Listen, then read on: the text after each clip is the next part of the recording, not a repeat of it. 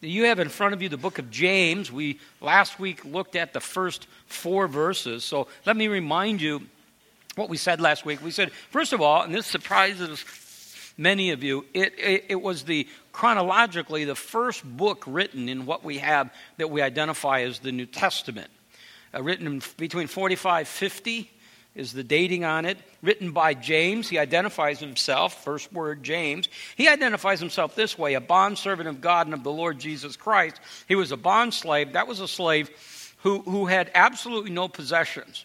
It was a slave who was utterly, completely dependent upon his master. He lived by the grace of his master, the provision of his master, and he lived to do his master's will and desire.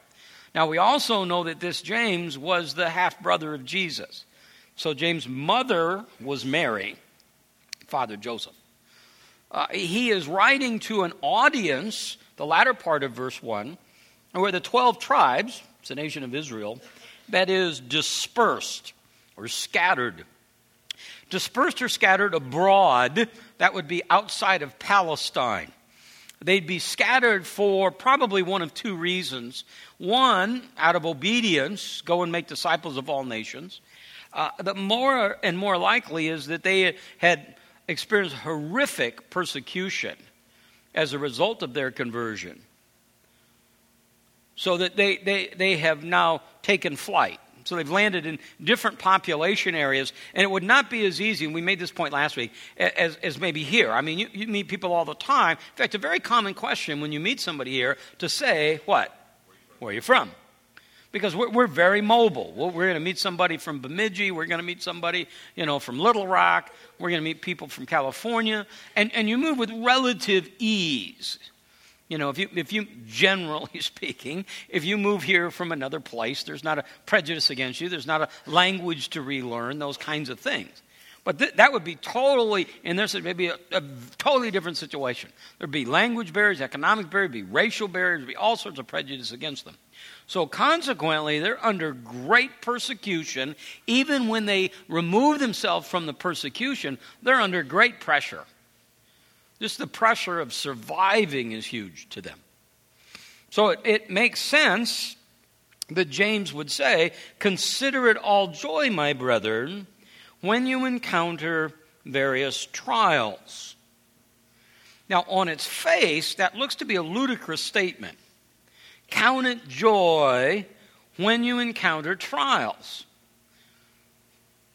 Here's what he's saying about those trials, right, that we saw last week. He says, when the trials in life are inevitable, that you can't escape them. They are the part of the norm of life, and they're part of the normal Christian life. When you encounter, the word encounter implies they're unexpected. You can't predict them. And not only is the timing unpredictable, they come in all various shapes and sizes. Count it all joy when you encounter various trials. The Greek word means literally multicolored, many shapes, many sizes. So here's what he's saying. In our life will come these trials. These trials come when you least expect it, maybe in areas where you least expect it, and they come in many different ways. So we took time last week, and we'll make the point again this week. We took time to point out that there's the trial of adversity, but there's the trial of prosperity. That the trial in itself here is neutral. It's not a negative positive. That the trial also is a testing. The idea is a proving grounds. That what God is doing in our life through these trials and through this testing is to reveal, number one, if we have faith at all. And secondly, if we have faith, the quality of the faith, the depth of the faith. So I think I had a list, or have a list somewhere of 37, 39, I don't know, reasons for trials or reasons for suffering. But let me just, I found this the other day, this is a paragraph that probably hits on some major things. God sends trials to humble us. He sends trials to wean us from the world. That's really good. He sends trials to call us to concentrate on eternal things. He sends trials to reveal to us what we really love. So we say Jesus is Lord, let's find out. We say none of this matters. All that matters is you. Well, let's take this away and see if it's true. He sends trials to teach us the value of God's favor and blessing. He sends trials to enable us to help others in their trials. So he gives us trials so now we can reach out to others and share with them. It's 2 Corinthians 1. To comfort one another with the comfort with which we've been comforted. So just take the issue just of what we looked at with abortion. The most powerful connection is when you have a lady who's been through this, who God's brought through this on the other side. You hook her up with a lady who's on the front end of that process, and there's like an instant connection. You can say, I've been there. Here's what God did for me in the midst of that. He sends trials to develop in us a greater strength for greater usefulness. I now am more fit to be in the potter's hands. He sends trials sometimes to chasten us for our sin and to push us toward perfection. Now, when he says perfection, that's what we saw in verse 4. Let endurance have its perfect result so that you may be perfect and complete, lacking in nothing. So what he's talking about here is maturity. John Stott writes, the great goal of all of life is Christian maturity. Toward this end, we bend all our efforts. Life's pleasant paths are made all the sweeter as we keep in mind that they lead to this greater spiritual end. Life's grim moments are to be endured patiently, remembering that patience and persistence turn sorrow into stepping stone. When J.B. Phillips paraphrases James chapter 1, verse 2, he writes, when all kinds of trials and temptations crowd into your lives, brothers, don't resist them as intruders, but welcome them as friends. How can you welcome these as friends? Verse 3, you know something. You know that the testing of your faith produces endurance. That the way that you endure, the way you face all that life brings at you, is you have this great pleasure of looking back and seeing the faithfulness of God. Not just in the Scripture, though that's powerful. So often the Jews were called remember. Remember the Lord. Remember how he parted the Red Sea. Remember what he did. Well, we can say it to you, especially you that have been around for any length of time. Remember how you've seen God work? Remember that circumstance that you were in? Maybe it was a circumstance you didn't think there was a shot in the world you'd get through it, but you did. So many of those things that you were firing up a prayer chain for and you were praying about and you were tense. So many things, you don't even remember what they were. Huge to you, God moves, God responds, God delivers you. You don't remember what they were. Highly unlikely you ever took the time even to say thank you. But they were gigantic, I get it. So that's why you come through some of these things in life, fill in the blank, and you come out the other end. You meet people all the time, and almost everybody has one of these stories where you say, I didn't want to go through that. I never want to go through it again, but I what? Wouldn't trade it for the world. Why? Because I saw something there. What did you see? You saw who God is, you saw his faithfulness, and you saw who you are. In some instances, you saw that your faith wasn't near as big or as strong or as deep as you thought or hoped it was. In other instances, you went, oh my word, isn't that amazing? I would have never dreamt. If I was told that was going to come in my life, I would have never dreamt that I could have come out on the other end. But I did. It's not a testimony to me, by the way. It's a testimony to God's work in my life. So all these tests come. I made a list, and I want you to see that both of these are a test. So there's the test of adversity, there's a test of prosperity. There's that counterbalance. So for sure, if you go into the doctor tomorrow, say the doctor ran tests.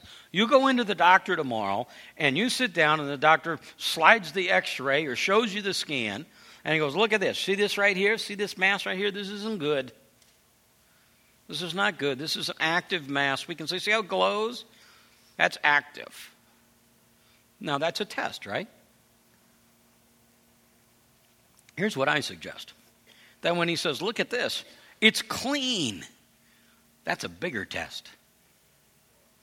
When it's a mass, you walk out and you're going, boy, I don't have anything for God. God, you're all I've got. What are you going to do, God? This is gigantic. I don't know. And before you hit the car and all the way home and all that night and all the next day, all you do is pray. I've been, by the way, on both sides of this coin so I can speak with some level of authority. I've also been in there where they say, look, it's clean. You might on the way to the car say, thank you, Jesus. But right after that, you say, well, where should we eat? What's on TV? I get it, typically human. So I make just a little, 1, 2, 3, 4, 5, 6, 7, 8. Just 8 little things, and you could make the list. I just want you to see the test. The test of loneliness, but the test of friendship. The test of sickness, but the test of health. The challenge of a young, youthful death, some of you know the next, and the challenge of a long life, especially a sick one. The challenge of unemployment, but the challenge of work. The challenge of a marriage that's vibrant and alive, and then the challenge of a divorce. The challenge of being an orphan and the challenge of having parents. Challenge of a large family, the challenge of being childless. The challenge of being married and the challenge of being single. And you get the rhythm there. So that's what James is saying. Count it all joy when you encounter these unexpected, various testing moments in your life. They come in big shapes and sizes. They come in little things. They come in way. I personally think that many of us are being tested often. It's not a matter of pass or fail. We don't even realize there's a test. How should I respond to this? He says, here's what I want. The testing comes, and now that produces endurance in your life. Verse 5. Let's read verse 5, 6, 7, and 8. But if any of you lacks wisdom, let him ask of God, who gives to all generously and without reproach, and it'll be given to him. But he must act in faith without any doubting, for the one who doubts is like the surf of the sea, driven and tossed by the wind. For that man ought not to expect that he will receive anything from the Lord, being a double-minded man and unstable in all his ways. He said, if you're someone who lacks wisdom. Now, look at the context. Verse 5 is not a standalone verse. So I've been in lots of meetings that start like this. Father, we have decisions to make tonight. We have big decisions to make, important decisions to make. You tell us if we lack wisdom, all we have to do is ask, and you will give it to us. Now, obviously that's true. And clearly that prayer is fine. I don't think it's detrimental. But that's not what he's talking about in the context here, right? The context is in the midst of trials. Why am I praying? Why am I asking? Because God, I'm in the midst of this. And most often these trials are huge. And they have a tendency to even overwhelm me. And the beginning, depending, I guess, on the size and the quality of the character of the trial, it's like a punch right in the gut. And sometimes it just takes my breath away. Sometimes it causes me to say, why me? Why this? Why now? Why? Right? So those things come, and those are natural responses. God, here's this. And even if it's not a why me, it's what should I do? How do I respond? How do I live this way? Why? Well, I can't figure it out. So he says, ask, petition, pray. It's okay to speak honestly to God, especially in the midst of a trial, to say, listen, I do this regularly, not daily, but regularly. God, I'm in this situation here. God, I don't want to be in this. I don't like this. Here's what I think you should do. But ultimately, that's what I think you should do. And I mean this, God. I'd rather have you do what you know is right than what I want. Because this is about you as much as I want to make it about me. So God, you show me. You clarify it. You give me wisdom. You quiet my heart. You give me rest. It's Paul with his thorn in the flesh. He feels compelled to tell us he had a thorn in the flesh, and he prayed about it 3 times.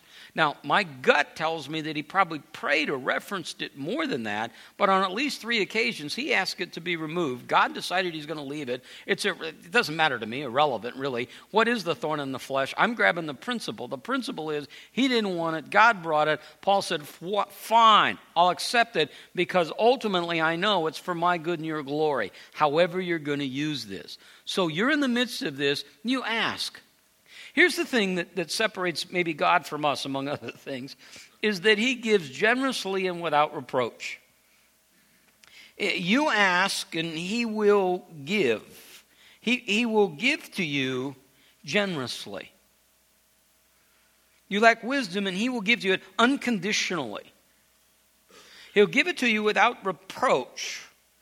He's not going to remind you how unworthy, how undeserving, what a minuscule little finite creature you are.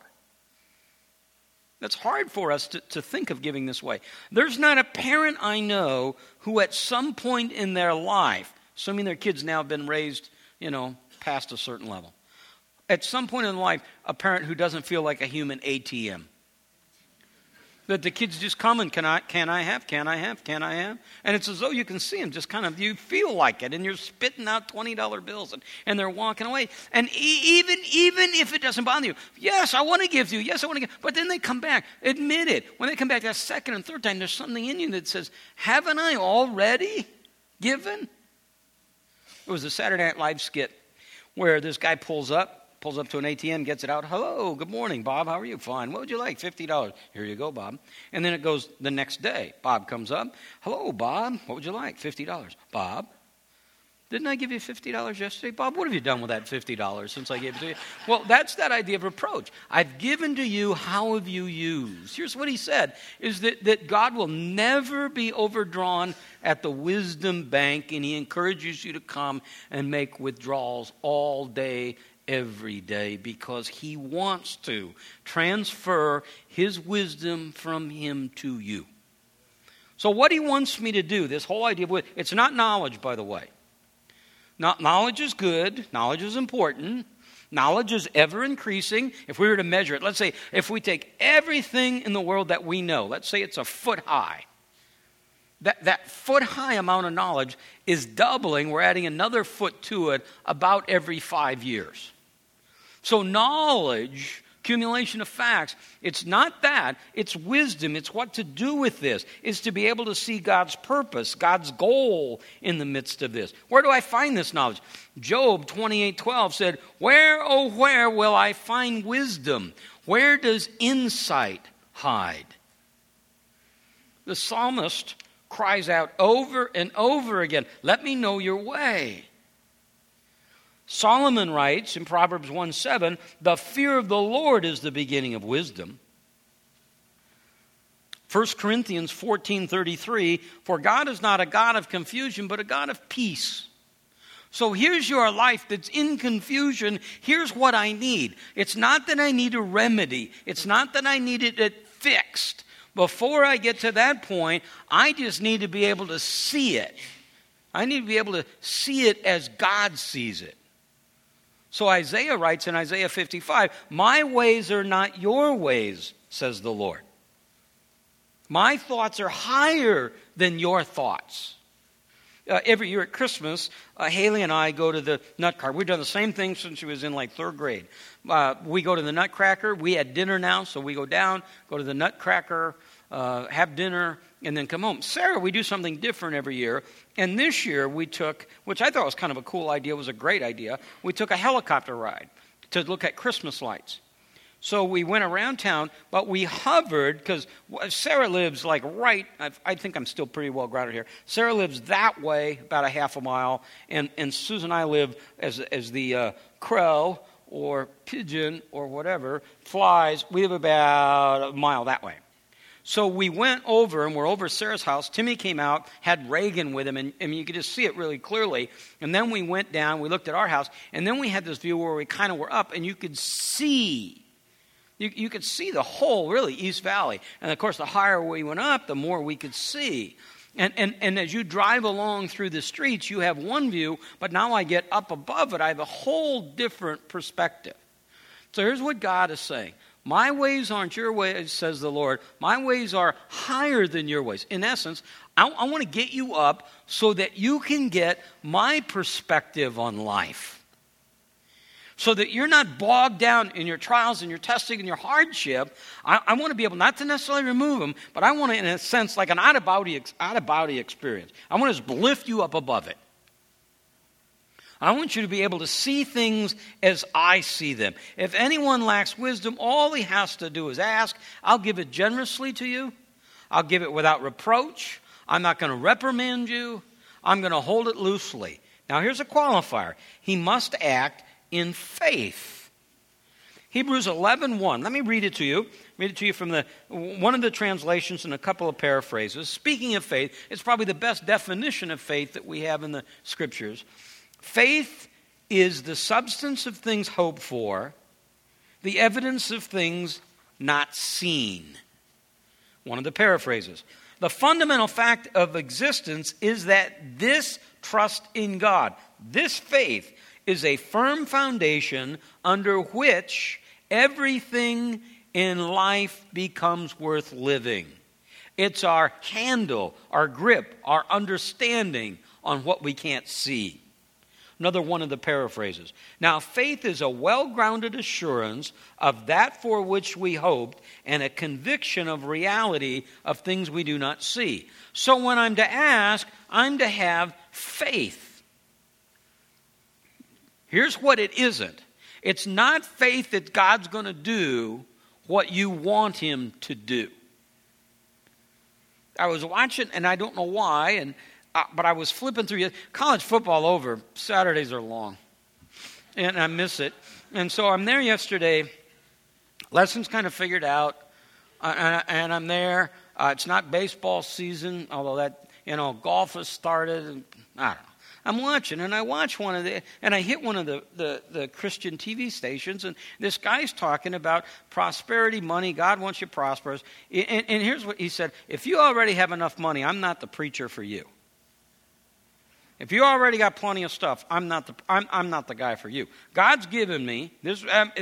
I'm very close. This is a paraphrase, but I'm very close. God's given me. I can't explain it. I don't understand it. God's given me the ability to get money, to have money, to give money, to just have all sorts of money. And the people that I teach have all sorts of money. I don't even have I don't even have a file for it. I don't even know where to put that. I can tell you what that isn't. That isn't God. Okay? Because I'm telling you, God may want you poor. And God may want you sick. And God may want you suffering. Why would he do that? We just looked at it last week and the beginning of this week. For your good and his glory. He may test you in this area. Now, I believe, be clear, repetitive but clear. I believe prosperity is a testing. I believe we kind of as a city, state, nation, were tested heavily 5, 6, 7, 8 years ago with the prosperity, and we didn't do very well with it. Why would God take some of that away? Because you weren't listening. Because you thought you were a spiritual giant. You thought, and everybody does it. I've been around a bunch of people like it. We make money, and then we say, God is good and he gave it to us. But in our hearts, we're saying, why wouldn't he? Look at how cool I am. But you're going to give it to that guy? Look how smart I am. Look how clever I am. Look how much smarter than everybody else I am. And by the way, all that may be true. But even that is a gift from God. So you have no reason to boast. No reason to boast in your riches. No reason to boast in your health. I ask for wisdom. I have faith. What's the faith? The faith is in God and who he is. Not necessarily what he will do. My faith is that he's in control of the situation. I made a comment in Priority Living this week. And so Priority Living, I have a lot of people in and out. Like the church, you have new people every week, but most of you have unfortunately had to sit through all of this many times. Okay? But I made the statement that you would yawn through as a no-brainer. I said, everything in our life is either caused by or allowed by God. So you've heard that, what do you think, 1 billion times? Okay? So there's a guy that came up afterwards and said, wait a minute, I'm going to challenge you on something. I said, perfect, I probably am wrong. And he said, well, and I said, what is it? And he said, I'm going to challenge you. Can you give me the Bible verse that says God causes or allows everything? And I said, I don't know if I can give you I don't know that I can find a verse that says he causes or allows everything, but take something like Romans 8:28. And we know God causes all things to work together for good to those who love him and are called according to his purpose. For that to be true, we know it's true. For that to be true, he has to be all-knowing, he has to be all-powerful, he has to be able to move things around so that for him to work all things together for good, everything in my life either has to be caused by him or allowed by him. So my faith is in him. It's in his power, in his might, in his majesty. My faith is not that he's going to go ahead and ultimately do what I want him to do unless what you want him to do is what will bring him the most glory. So I have no problem saying this. If you're sick, okay, God may want you there. I'm not sure for what reason. But at the very least, to test you so you can see if your faith is real and it's deep. It may be so that you become a beacon to the people around you. Let your light shine in such a way that people see your good works. They see you respond. They see you in the midst of the most excruciating circumstances, and they look at you and say, that is amazing. How do you do it? And you get the privilege of saying, I really don't know other than it's God, it's not me. I don't know how he does it, but he does it in me. Elijah finally rebukes the listeners and says, how long will you hesitate between two opinions? If the Lord is God, follow him. If it's Baal, follow him. So he says, I want you to go ahead and ask in faith. We're in verse 6.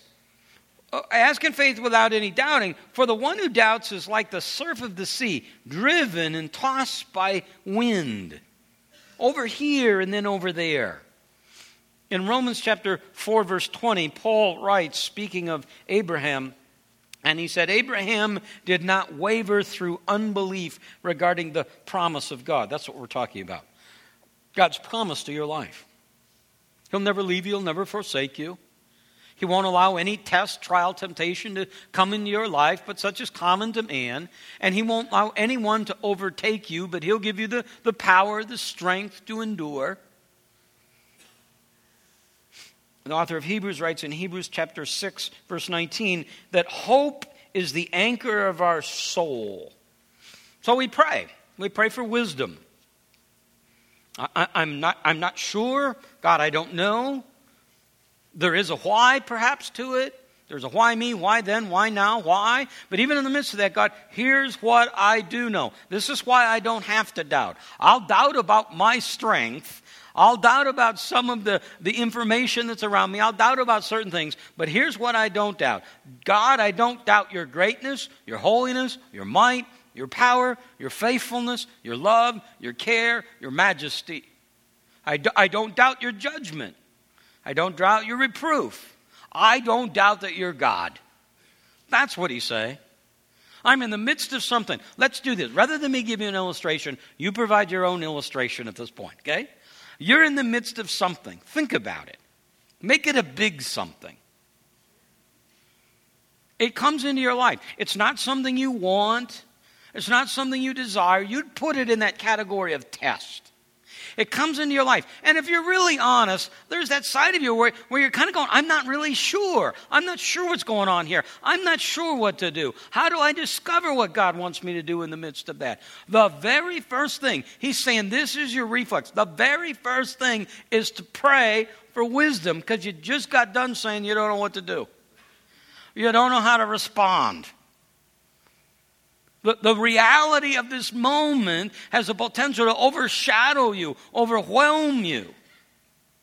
So you start humbly saying, God, I want to see it as you see it. I may never see it that clearly, but until I do, God, I want you to know I'm coming in faith. I was in a small group with a group of pastors. And there was a guy in there whose wife has cancer. And so I had there's kind of that cancer kinship, So he said, I'm believing God to heal my wife. And I said, I don't even know what that means. What are you saying there? Are you saying you're believing that he will heal her, therefore he will, or he's obligated to? See, it's a theological issue for me at that point.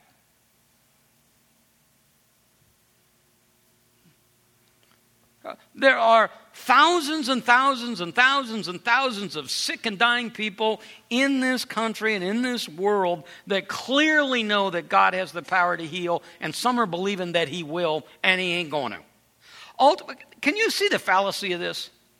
Ultimately, no matter what, we've got to acknowledge that if you're believing that your faith equals your healing, you've all failed because everybody's going to die, right? It's funny how we do this. We put it in one circumstance. We go, okay, so we get you through this. You got it, right?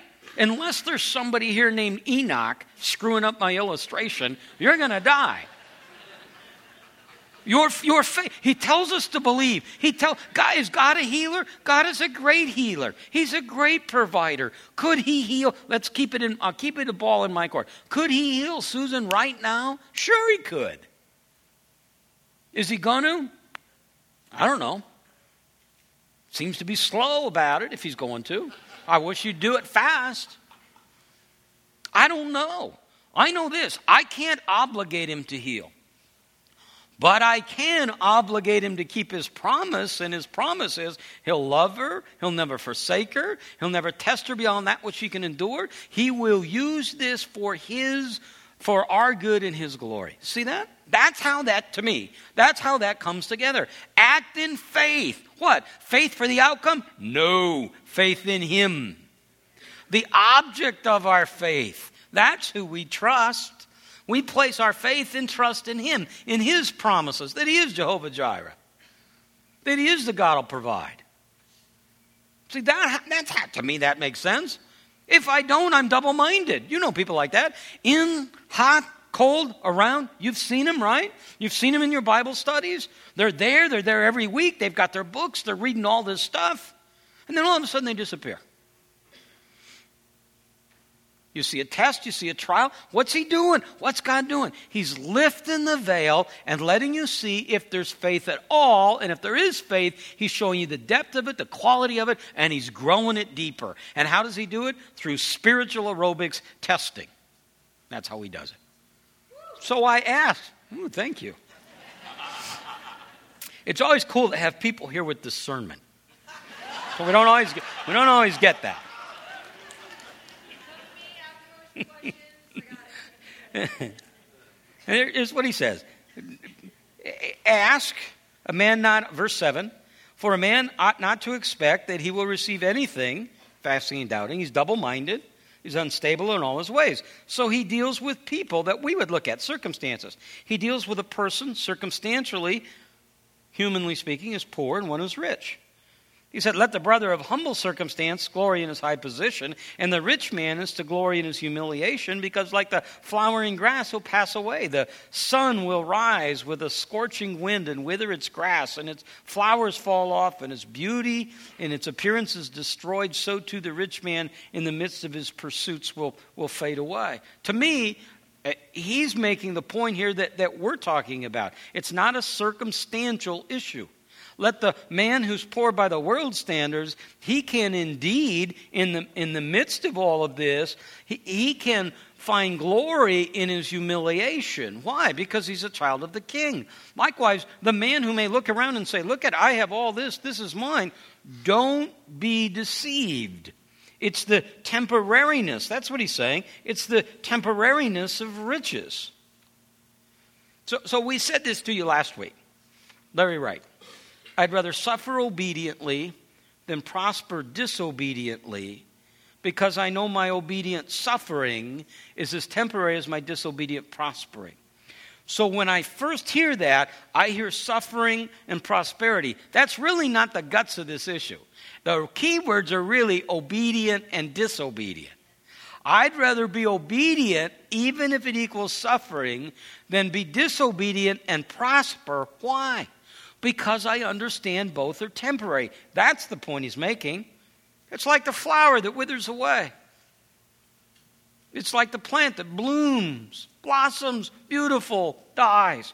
That's the world we live in. To be able to see the temporariness of this. To be able to understand. Again, and I don't mean it to be a cliche. I mean, my fear is it becomes one for us, is that no matter how bad all this gets, it can only last a lifetime. Is that this isn't. That we're not in the land of the living with a prospect of going to the land of the dying. We're in the land of the dying with a reality of being transitioned and transferred and transformed into the land of the living. That's a huge difference. When I see that, you can see, by the way, why Marx could say that religion is the opium of the people. I can see how he would get there. What God's saying is, listen, I'm going to show you things as they really are. That isn't important.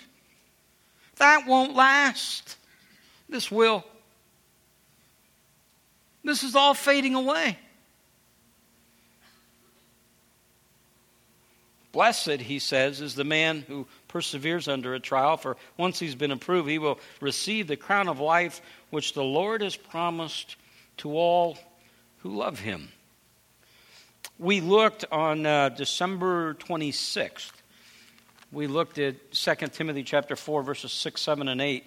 For I'm already being poured out as a drink offering. The time for my departure has come. I fought the good fight. I finished the race. I kept the faith. And in the future there is laid up for me the crown of righteousness, which the Lord, the righteous judge, will award me on that day. This is Paul speaking autobiographically, but then he broadens it and says, not only me, but also to all who have loved his appearing. Paul says it this way in Philippians chapter 3, verse 20, our citizenship is in heaven, from which we also eagerly wait for the Savior, the Lord Jesus, who will transfer our body from this humble state into conformity with the body of his glory. That while we're here, we're sojourners, aliens, foreigners. He calls on us over and over again. Here you go, Colossians 3:2. Set your mind on the things above. Paul writing in 2 Corinthians chapter 4, though the outer man is decaying, the inner man is being renewed day by day, for momentary light affliction is producing for us an eternal weight of glory beyond all comparison. How? Because we look not at the things that are seen, but the things that are unseen, because the things we see are temporal. The things that are unseen, those issues of faith, they're eternal. The last time, and I'll give you a date, April 20th, 2009, I must have been teaching something similar to this. And I got an email. This is a Monday email, so it was coming from the next day. The message you brought us Sunday was a great reminder of the Lord's involvement and care over everything in my life. By God's grace, I've had a chance to live some of the things you taught about. 6 years ago, I was diagnosed with Parkinson's disease. In the ensuing time, I've learned that His grace is all it's advertised to be. He didn't allow me to think, why me, but instead, why not me? My biggest problems were taken care of. This is really good. My biggest problems were taken care of when He drew me to Himself and forgave my sin. This health matter is just an inconvenience. But even more, it's a privilege. It's a mission. He wore a crown of thorns for me. What an honor it is to wear this disease for Him. I'm trapped in the body over which I'm slowly losing control. But there are many who are trapped in circumstances they cannot control, be it a troubled marriage or poor health, family difficulties, money difficulties, oftentimes things of their own making. The Lord has given me many chances through this to tell them that there's a God who cares, and each day He gives strength to match the difficulty, and life is good. I can say, as one who's been trapped like them, that I live where they live. Humanly speaking, I have a certainty of an unhappy ending. But in him we, quote, exult in our tribulations. He talks about the abundant life. He talks about the possibility of even being healed. He said, I would welcome the chance to have a normal life, but as strange as it sounds, if I do get well, I would miss having the disease. It gave me common ground to share the gospel with those who have no hope.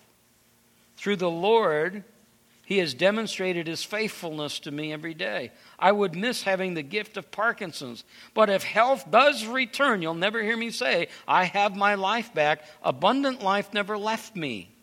I've had a life that this whole time, in the truest and greatest sense of the word, because I've always had him. I am just an ordinary guy under the care of an extraordinary God. The Lord is true to his word. I want to draw attention to him. It's God who sustains me. It's his truth that I can live in, healthy or diseased. That's what the trials are all about. So they come, and now we see how we're going to respond to them. I have a choice how I'm going to respond. And he says, here's the first thing I want you to do. Ask me for wisdom. Ask me for insight. I'll give it to you. The trials are coming so that we can endure them, so that they can reveal who he really is, who we really are, whether our faith is real at all or the depth of our faith. And it may be a trial of success, it may be a trial of failure, it may be a trial of adversity, it may be a trial of prosperity. I ask him for wisdom. Father, you show me how to respond, because I don't even know. I don't even know. But God, help me see the temporariness of this stuff. There was an article in the newspaper a few weeks ago, an interview with Tex Earnhardt. He was talking about being in business here 50 years. And he was talking about inevitably there's disputes. And he said, how do you handle those? And he said, I try to advise people on the five-year rule. 5 years from now, is this going to make any difference? Boy, that's what we need. That's what I need to get. Some of this stuff looks so big, so important, so necessary, so urgent, and in reality, it doesn't really matter all that much. In fact, it's the other. The things that really do matter sometimes never even show up on the radar. So God says, I'll put it on your radar. I'll get your attention. All of that response is possible to those of us who know Christ, who are indwelt by his Spirit. We come back to that week after week after week as we come to our time of communion. So if you're in the conference center, Neil will be there in just a second, and he will close your time of worship. He is here now. Will lead us in communion and then in worship, and then we'll adjourn. Father, help us see these truths, apply them to our hearts as the world crowds all around us and circumstances in life pushes in on us. Give us the ability to see things as you see them, to be wise, to be concerned about your agenda, not ours. Father, we pray this to you in Christ's name. Amen.